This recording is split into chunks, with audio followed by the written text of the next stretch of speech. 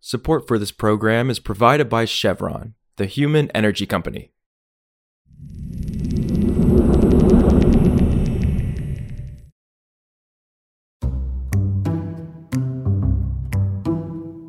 This is Politico Energy. I'm Josh Siegel. The nation's premier energy event, CERAWeek, is underway in Houston, and already our reporters on the ground have noticed this conference is a little bit different than previous ones. Oil and gas aren't going away anytime soon, since demand remains robust, and several oil companies are coming off a year in which they set new record profits. But all around the conference, there are signs that the traditional oil industry is changing, and a big reason is their interest in clean energy technologies. So today, Politico's energy editor, Matt Daly, on the big oil vibe shift we're noticing down in Houston. It's Thursday, March 9th.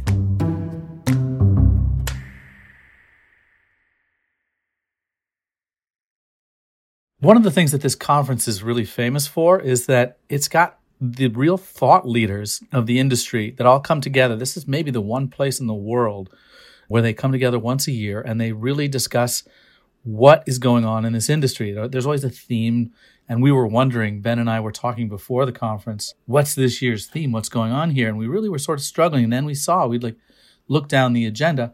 It's a lot of hydrogen talk. It's a lot of carbon capture talk. It's clean energy systems. This is really an unusual topic to be dominating the conversation when you've got oil and gas CEOs, the biggest companies in the world, both American oil majors as well as national state-run companies. The topic was really dominating the conversations there. So it's clear that this industry, if everybody's talking about it, if they're going to the podium with their prepared remarks, that this is on everybody's minds. And this is really where they're starting to turn this industry. And you mentioned our colleague, Ben Lefebvre, who's out in Houston chasing more news. So what are a couple of examples or signs that we're seeing that the traditional oil industry is, in fact, changing? Sure. I mean, notably, one of the top presenters was Darren Woods, the CEO and chairman of ExxonMobil.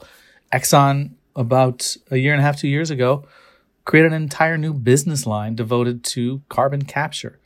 That's pretty indicative that this company is serious about it. That shows that they think that they can make money at it, that it can be a part of their portfolio operation. I mean, Exxon is a gigantic company. For them to actually create a business line around this is pretty extraordinary. You also had the head of Abu Dhabi's state-owned oil company, ADNOC, talking about his company's solar power investments. These are going on across the Middle East. The chief executive of Occidental Petroleum, one of the largest independent U.S. oil companies, was talking about their $1 billion project in West Texas to pull carbon dioxide right out of the air. I mean, these are the type of technologies that 5 years ago, there was no one really putting serious money into that. And one of the reasons why these companies are doing it now, the IRA heralded in a change in the tax code. This is going to reward these companies for doing this. And it's a strategic move as well. When they look at these technologies, what they see is a way of taking out the carbon that their own oil and gas production is actually putting into the atmosphere and driving climate change. So if they can pull that carbon out, if they can figure out a way to either sequester that CO2 or use it for other products and make some money at the same time, that's exactly what they're going to do. If they don't figure out a way to deal with the CO2, if the entire world doesn't figure this out, then we're just going to have to stop producing hydrocarbons. And that's something that these companies look at and they say, we'll work on the other solution and see if we can't figure out a way to get this done first. And you mentioned the IRA being something that these executives are attributing to these decisions to move more to clean energy. Of course, there's a self-interest element as well. But to be sure, I mean, oil companies aren't ready to let their core business go, right? So especially as they're making record profits. So how durable and real is their shift to clean energy? They know that this conference gets a lot of attention. You know, CNBC is there broadcasting live. I think probably Fox Business as well. All the major energy journalists from around the country are represented there. This is the, Lollapalooza. This is the Woodstock of the energy conference world. This is where everybody goes. So when they stand up there, they know exactly the amount of attention they're going to get. And they also know that last year they made more money than they've ever made before, and they didn't make it on carbon capture or hydrogen or any of these other clean techs. They made it on oil and gas because prices were so high. So their investors are pretty happy right now with where they're at. They don't need to reassure their investors that oil and gas is going to continue to drive their profits. They need to tell the rest of the world what they're doing to fight climate change. This is a very significant stance. I mean, I think industry forecasts are that we're expected to see spending on oil and gas fields in North America up 17% this year. That's not an insignificant jump. That's a lot of money when we're talking about how much money they're going to put into pulling new oil and gas out of the ground. So they're putting more money in oil and gas than they are in these new endeavors. But it doesn't mean that they're not putting serious money towards these climate type of solutions as well. And that's really what they wanted to talk about in front of the eyes of the world in Houston this week.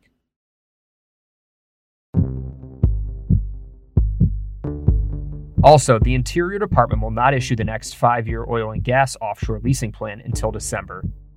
That's what the Biden administration announced in a legal filing this week, drawing a fresh round of complaints from fossil fuel advocates and Senator Joe Manchin, who've criticized the Biden administration's slow pace and cancellations of oil and gas lease sales.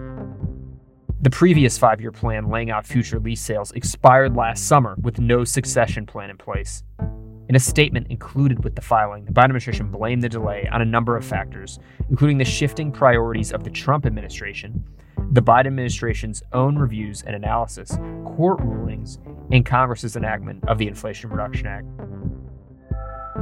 For more news on energy and the environment, subscribe to our free newsletter at politico.com/power-switch and subscribe to Politico Pro to read our morning energy newsletter.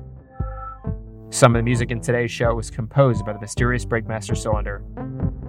I'm Josh Siegel, and we'll see you back tomorrow.